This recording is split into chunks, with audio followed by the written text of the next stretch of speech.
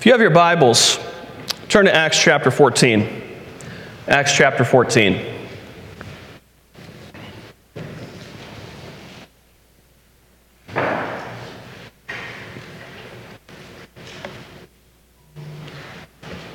You ever been confused by something? You ever looked at the situation in your life and you're confused by why certain things are going on?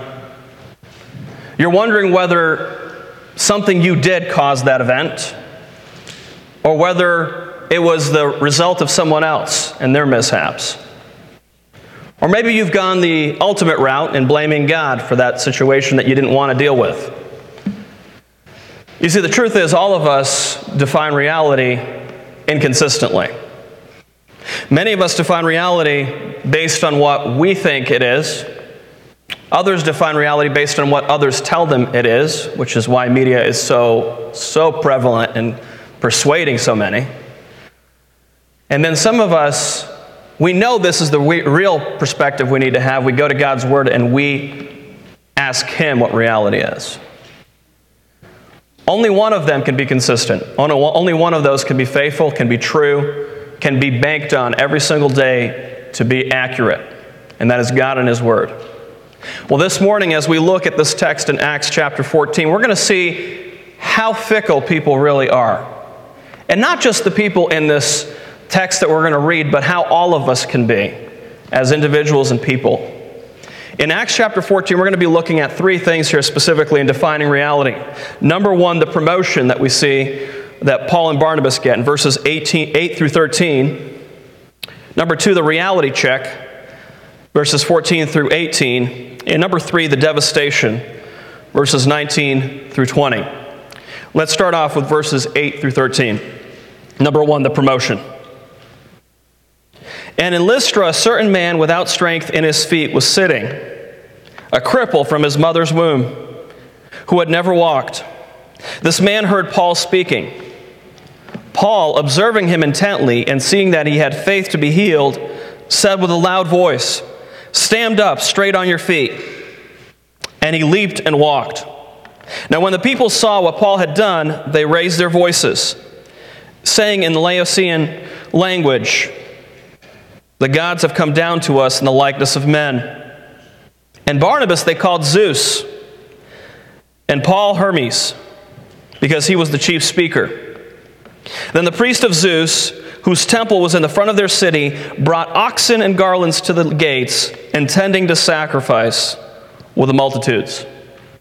So what do we see here in this text? Lystra itself is a Roman colony about 20 miles south of Iconium, which they had just left. It seems as though there's not a synagogue that's mentioned here. In this particular situation, we see a lame man who is that way from birth. He has never walked before. And he overhears Paul speaking to others, and he believes that he can be healed. His belief was not in Paul himself, but in the fact that God could heal him. Not that God necessarily would, but that He could. More than likely, this man heard the preaching of Paul, of the gospel and the good news that Jesus saves, and it's very probable that he also knew that Paul was an apostle who had certain supernatural gifts. So what do we exactly mean by apostle? And the question for today is, are there apostles today? In the truest sense of what the text says here. In the strictest sense, they were sent out ones who were qualified by the following three categories. Number one, they had to have been a witness of the resurrected Christ. We see that in 1 Corinthians 9:1. Number two, they had to be explicitly chosen by the Holy Spirit. Remember, Paul and Barnabas were called out by the Holy Spirit. We see that earlier in the text. In Acts 9:15. Number three, they also had to have the ability to perform signs and wonders. Acts 2:43 and 2 Corinthians 12:12. The majority texts that we see in Scripture referring to the apostles refer to the 12 apostles originally called by Jesus, which one of them was replaced with Judas having committed suicide. Paul qualifies himself as an apostle having seen the resurrected Christ. So here's the question, and I don't know if you've been paying attention to this text as we've been reading. What about Barnabas? Was he or was he not an apostle? Well, as we see early in verse 4, Some of the multitude of Iconium sided with, what's the word used? The apostles. Is that plural or singular? Plural. Who's the apostles that it's referencing? Barnabas and Paul. Okay, all right, that's the first text. We do not have any record, ultimately in Scripture, that Barnabas saw the resurrected Christ, but I think the more potent text and verse is found later on in this text, verse 14. The apostles, Barnabas and Paul. So, we don't have a record that Barnabas actually saw the resurrected Christ, but we don't have any record stating that he didn't. In fact, in 1 Corinthians 15, when Paul is arguing for the resurrection of Jesus Christ and why he's an apostle, he mentions that over 500 people saw Christ resurrected at once. Barnabas could very well have been among them. We most certainly see that the Holy Spirit had called Barnabas with Paul in his ministry, and that they had done miracles. So I venture to say that Barnabas was an apostle in the truest sense of the word, because the text clearly says that. So what about modern day apostles? Let's think through this. If they're using the word generically as being sent out ones, I'll agree with them, but that's not typically the way it's used. They're attaching themselves to the 12, and Paul, as spelled out in 1 Corinthians 15, they would most certainly not qualify. They absolutely fail in having seen the resurrected Christ. A vision that someone wants to concoct is not going to qualify that. They absolutely fail because they do not have the sign gifts either. They cannot heal people the way Paul and Barnabas could. They didn't have the supernatural gifts. How do we know that? COVID-19. We could have seen this miracle all over the world. In fact, it could have been live streamed if this was a real gift. So very much so that these modern day apostles are not the same thing. There are many self-promoted apostles and teachers who are absolutely dangerous to the church today because they prey on gullible people. They run fake charities, promise healing if you have enough faith. Notice. Did Paul promise healing to this man, or did he notice that this man had faith and he delivered him with a supernatural healing from God? They really can't deliver like Paul did here. They scam many of their precious money, all for the better sense of themselves. Their target is other gullible people who do not know the Word of God very well, which is why knowing the Word of God is crucial. Your standard is the Word of God. These people would not want to be called out for their hypocrisy, so their goal is for people that they teach to not know the Word of God well. These people may be very intelligent, have charisma, fit very well in the culture today, but their self-promotion is a false piety on display for others to see. False apostles are about doing things their way instead of God's way, which is why their personal revelation matters than what God's Word actually clearly states. Well, I don't feel Paul was right. That's actually a very modern, common thing that a lot of apostles and false teachers say today. Paul was in a different culture. It really doesn't mean the same thing. So that way I get a pass on what I think the interpretation should be. They would rather not repent, but double down on their attempt to set themselves up as leaders. They're full of pride, deception, abuse, and hate of others. They want to be worshipped and looked up to. It's not about Christ. Ultimately, it's about them. They're authoritarian. They call the shots and refuse to have others give them any direction. And they're greedy of personal gain. They're in it for themselves rather than others. If you want to see more of what these people look like, go through 2 Corinthians chapter 11, where Paul contrasts them with himself. To quote McGee, Paul and Barnabas had the gifts of an apostle, the sign gifts. They came into these places without any New Testament with the message of the gospel. What were their credentials? How could they prove their message was from God? The sign gifts were their credentials. They needed them. Today we have the entire Bible, and what people need today is to study this Bible and to learn what it has to say. So back here in the text in Acts, Paul sees this man And he realizes that the faith to be healed is residing within him.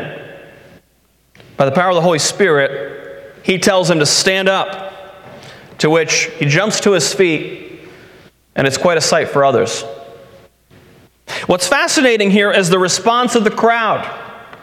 They saw this and they started speaking in their local dialect. This would not have been easily probably understood by Paul and Barnabas, which means that's one of the reasons why they didn't quickly respond right away. They didn't know what was going on. This crowd response was to proclaim that they were Zeus and Hermes, and they've come down to visit them. This was an incredible miracle. This is only a deity that could do this. So you must be gods. This man couldn't walk from birth. And all of a sudden, he's up and running. To this pagan crowd, only gods could do things like this, which means they must be represented by Paul and Barnabas here. Zeus and Hermes are the Greek names. The Latin or Roman names are Jupiter and Mercurius. If you have a KJV, it will read differently than NKJV on this one, as one commentator explains, which is interesting. I actually looked at this and I couldn't believe it myself. Due to an old and foolish fashion of replacing Greek proper names by their Latin equivalents in English translations from the Greek. The real words were Zeus and Hermes. The real proper names that were spelled out from the text, the Greek text, are Zeus and Hermes. Paul referred to in this text as Hermes. That's what he's referred to as, because he's the messenger, if you will, of Zeus. What's interesting to note is this is where we get our word hermeneutics from. For those of you that understand that hermeneutics is the proper interpretation of Scripture, the way we look at Scripture. This crowd thought so highly of them that they were about to sacrifice to them for their divine attributes. But as we see with anything that seems a little out of the ordinary, we need a reality check. They needed a reality check. Number 2, the reality check, verses 14 through 18. But when the apostles Barnabas and Paul heard this, they tore their clothes and ran in among the multitude, crying out and saying, "Men, why are you doing these things? We also are men with the same nature as you, and preach to you that you should turn from these useless things to the living God, who made the heaven, the earth, the sea, and all things that are in them, who in bygone generations allowed all nations to walk in their own ways. Nevertheless, he did not leave himself without witness, in that he did good, gave us rain from heaven in fruitful seasons, filling our hearts with food and gladness." And with these sayings, they could scarcely restrain the multitudes from sacrificing to them. What Paul and Barnabas do here is they provide a reality check to the multitude that's just gathered to give them worship, if you will. They tear their clothes, which indicated to the crowd that this is absolute blasphemy. We're not worthy of godlike status. It was absolutely vile to portray them as gods. Paul calls them out and asks them why they are even doing this. We're just men. We're human, just like you are. Paul, when he says this, is not saying that I do the same things that you do. What he's saying is, this idolatry that you're in is wrong because ultimately I don't deserve this status. Only God himself, the creator of heaven and earth, deserves this status. We don't. So many Christians who know better hide behind the phrase and the excuse, "I'm just human." How many of us have used that one? That's not the argument Paul's making here. And this is why interpretation of Scripture is very important. Paul is stating that I am not God. He's not stating that, hey, you know what, it doesn't really matter. I'm just human like you are. What he's stating here ultimately is that I'm not going to join in practice with you, even though I'm a human like you, because I'm not God. In fact, Paul understands that he's not worthy of that elevation. And what many Christians do is they use the excuse of I'm just human like everybody else as an excuse to just continue sinning. That's not Paul's argument here. He's not joining them in their sin. Rather, what he's saying here is, I've labored harder than anybody else. He says that in other texts of Scripture. But I'm not worthy of the glory that Christ has. You can't look up to me like Christ. That's what Paul's getting at. His argument of I'm just human is not an excuse for sinning. Don't misinterpret Scripture. The sad excuse of modern evangelicalism is, I'm just human, that's why I keep doing what I'm doing, without any sincere regret or remorse over sin. Paul's I'm just human is in reference to comparing him to God because he did something wonderful. It's important that we interpret Scripture correctly. I'm just human should not be an excuse to give up the fight against sin and not boldly proclaim the gospel.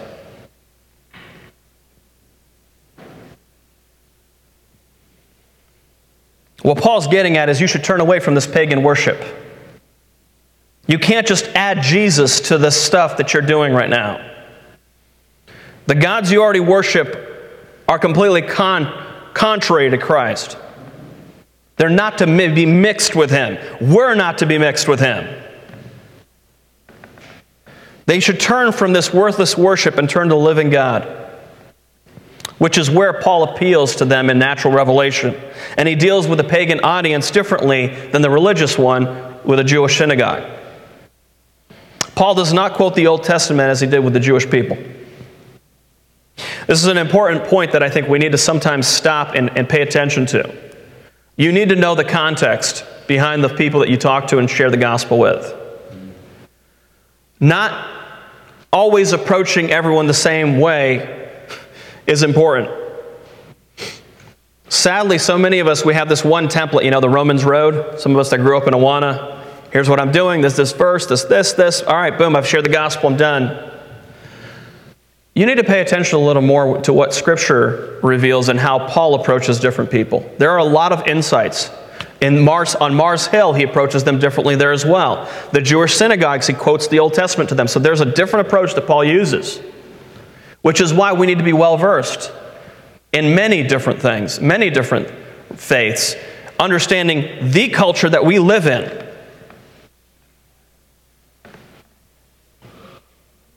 Paul couldn't do much to stop these people from offering sacrifice to them. A few important points to mention here. You may be the instrument that God uses to make a difference in someone else's life. Don't let that get to your head. Don't let it get to your head if somebody elevates you to a status that you don't deserve. You need a reality check. You are just human as they are. In the sense that you're not deity. You don't deserve worship. None of us deserve worship. Be careful to understand where people are coming from and how you approach them. Understanding your audience is important, which is what made Paul such a good evangelist. He pivoted based on the context of the audience that he was talking to. He knew that you don't address all people the same way. Which is one of the reasons why I know, for me, one of the learning parts of ministry for me is really when I had to sit down with Pastor Rizzo about this. And he said, Roman, you need to adjust your approach to certain people in the church. And I didn't understand it at first. I'm like, well, I'm just very straightforward. I'm just going to tell it like it is. That's my personality. And I didn't understand it at first. And as I'm reading through the Word of God, I'm going, there's definitely a lot to that. Paul approached people differently based on where they came from. And unfortunately, what happens to many of us is we approach people based on the context of what we were brought up with, rather than the context of their upbringing. Remember, Paul makes a statement in another passage. He says, I became all things that I may win some to Christ. All things to all men. Point is, I'm going to adjust as best as I can without in any way neglecting to share the truth and not compromising my faith, but in any way I can to understand where people are coming from. Another thing is you need to redirect attention and praise of you back to God who saves. and has given others life. Unfortunately, all too often, we want the praise, we want the recognition that really belongs to Him. By default, we love that. The response may not be exactly as it is here, but you're not doing it for personal recognition, believer. You're doing it because you want to make Christ known, as Paul does here. As great as it is to be praised and magnified before others, the same people that praise you one day can turn on you the next, as we'll see here later in this text. Number 3, the devastation, verses 19 through 20. Then Jews from Antioch and Iconium came there, and having persuaded the multitudes, they stoned Paul and dragged him out of the city, supposing him to be dead. However, when the disciples gathered around him, he rose up and went into the city. And the next day he departed with Barnabas to Derbe. The Jewish opposition from Antioch and Iconium was ready to meet him here. We don't know how long it took for them to arrive, but they pursued. They were not happy just to throw him out of their cities. They wanted to pursue him to the next place that he went. How many of you have ever seen somebody knowingly do something that was atrocious? They stole something maybe from a company and they got fired. And the approach of the company was not just to fire them, but make sure that every other place that wanted to hire them knew about this incident. That's the extreme that this is. Because one of the things that's tragic, and many times is not paid attention to by many of us, is when things happen in the Word of God and you see someone being persecuted for their faith, it doesn't stop in that one spot where it seemed like there was a pause. It continues in another spot later on. What you see with Paul throughout his missionary journeys is he moves from place to place, and guess what keeps following him? People that want to get him. We talked about this last week. Persecution is unavoidable for those that live godly in Christ Jesus. It's unavoidable. God promises it. You and I need to be prepared, as we talked about last week. This group of people from Antioch and Iconium, they convinced this crowd in Lystra, who had just elevated these apostles to godlike status, that they need to be exterminated. Could you imagine being praised one moment to people wanting your head the next? Man, would that be an emotional roller coaster? Man, these people thought I was great. They hate me now? On top of it, they want to kill me? What happened? This should always be a reminder that the praise of men is very fickle. It's very fickle. This should always be a reminder that we as human beings, all of us, are fickle when it comes to the way we view others. In fact, I'm sure if all of us were to be honest, we have had days where the people that we thought great of, we thought terrible of, just because we felt that way that day. Let's be honest here. Any of us have ever had a wonderful day with our family, only to have a terrible follow-up the next day? I mean, just a wonderful time with the kids, everything was smooth, and the next day everybody's at each other's throats. That's how fickle we are. It's very dangerous for us to believe and assume that the praise of men will always stay that way. So many today are so easily convinced that others are the reason for this country being in the mess that they're in. Imagine if parents paid attention to how they have or are raising their children instead of blaming the rest of society. Imagine if the governing authorities paid attention to the way that they governed and were executing their role as a government instead of blaming solely those who don't comply. Imagine if the church exemplified personal holiness instead of excusing simple behavior and wondering why the world tolerates sin so much. We're so fickle. Which is why we can praise God one day and reject Him the next. So many of us are a lot more easily convinced than we realize about falsehoods about others and even the Word of God. We talk to so many people and take too many people's word for it without double checking to see if it lines up with what the Word of God says. Believer, it's very dangerous for you and me to just take someone's word for it. And it's even more troubling that there's so many in the church that will have a great view of somebody only to have it ruined by one person's bad comment. Listen, church, we're saints before Christ. We're not going to live that way every day. But our goal ultimately is to be conformed to Christ, not to constantly compare between one another and how much more righteous we are than someone else. And I know a lot of people say, well, look for the good in people, be positive. That's not what I'm talking about. You need a reality check. We all need a reality check. But the truth is, we need to be defined by what Christ defines us as, not by what others ultimately define us as. Some of you know exactly what I'm talking about. Some of the closest people in your life know the real you. And unfortunately, the real us is not always a version we would want the rest of the world to see. Our kids have seen us angry when we shouldn't have been. Our spouse has seen us upset when we shouldn't have been. Those in ministry with us have seen us in our worst days. Church, let me just, from the bottom of my heart, tell you, we all need to show each other a little more grace. We're so easy to pick out those flaws in everybody else. That doesn't mean that we don't confront sin in the church when it happens. Of course we do. Of course we do. But our hearts should break when people neglect what God says. It should break our hearts that there are so many Christian families today that don't take seriously the raising of their children. It should break our hearts that our marriages are not what they ought to be.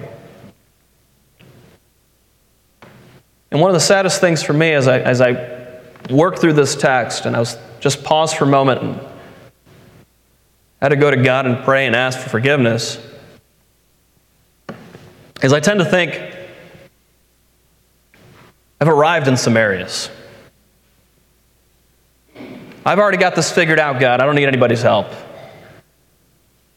Only to realize that in 2 seconds, my own children see that flaw that I thought was gone. I'm not as patient as I should be with many of you, and I ask for your forgiveness. I know it takes time for God to work on each one of us. He's taken years to work on me.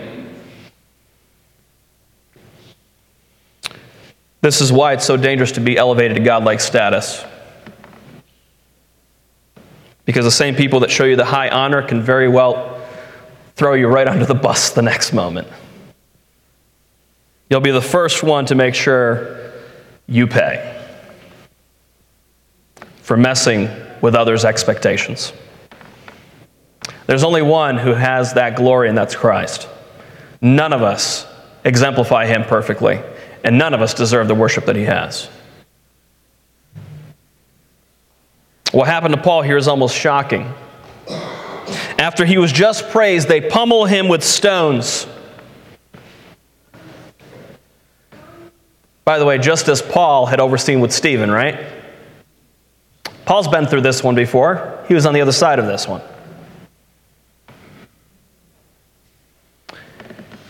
And assuming that Paul is dead, they drag him out of the city. Some argue that Paul was dead and was resurrected here, but the only thing the text tells us is that there was an assumption of death. Paul goes right back to that city where it all went down and leaves the very next day to Derbe. It's interesting to note that he rejoins Barnabas, indicating that Barnabas may not have been hurt as Paul was here. Paul strategically moves on to the next city in Derbe, which is about 60 miles away, to do it all over again. Share the gospel there and making disciples. So in conclusion, I have a question for all of us. Who defines reality for you? Who defines reality for you? Is reality or the way things truly are versus what is assumed defined by others? Are you easily swayed by others' arguments and points in how you see yourself in your relationship with God? For example, the media, Facebook, books you've read, people you spend time with. Are you easily swayed based on what somebody says? Some of us are a lot more easily swayed by that than we'd like to admit. Are you the type of person who says, no, nobody's going to tell me what reality is. I know better myself. My own insights, intuitions, feelings, perceptions are enough for me. You almost think everyone else is wrong in the way they see life except for you. I know what's best for me. Leave me alone. Is that you? Or are you the person that humbly comes to the Word of God and you readily admit you don't know what reality is? You know full well that the true condition of your heart is only something God can tell you. He's the only one that can tell you how much you truly love Him and those around you. He's the only one that shows you clearly that your emotions get the best of you, and they're a very horrible indicator of reality. The reality check we all need is the one that Paul presents here to the crowd here in Lystra. We're not to be worshipped. None of us have arrived. Whether it's others or ourselves, only God deserves that place in glory. When we understand this, we'll be able to better face the highs and lows of life, church. May God be praised for what He deserves the praise for in sending Jesus Christ on our behalf. Let's pray.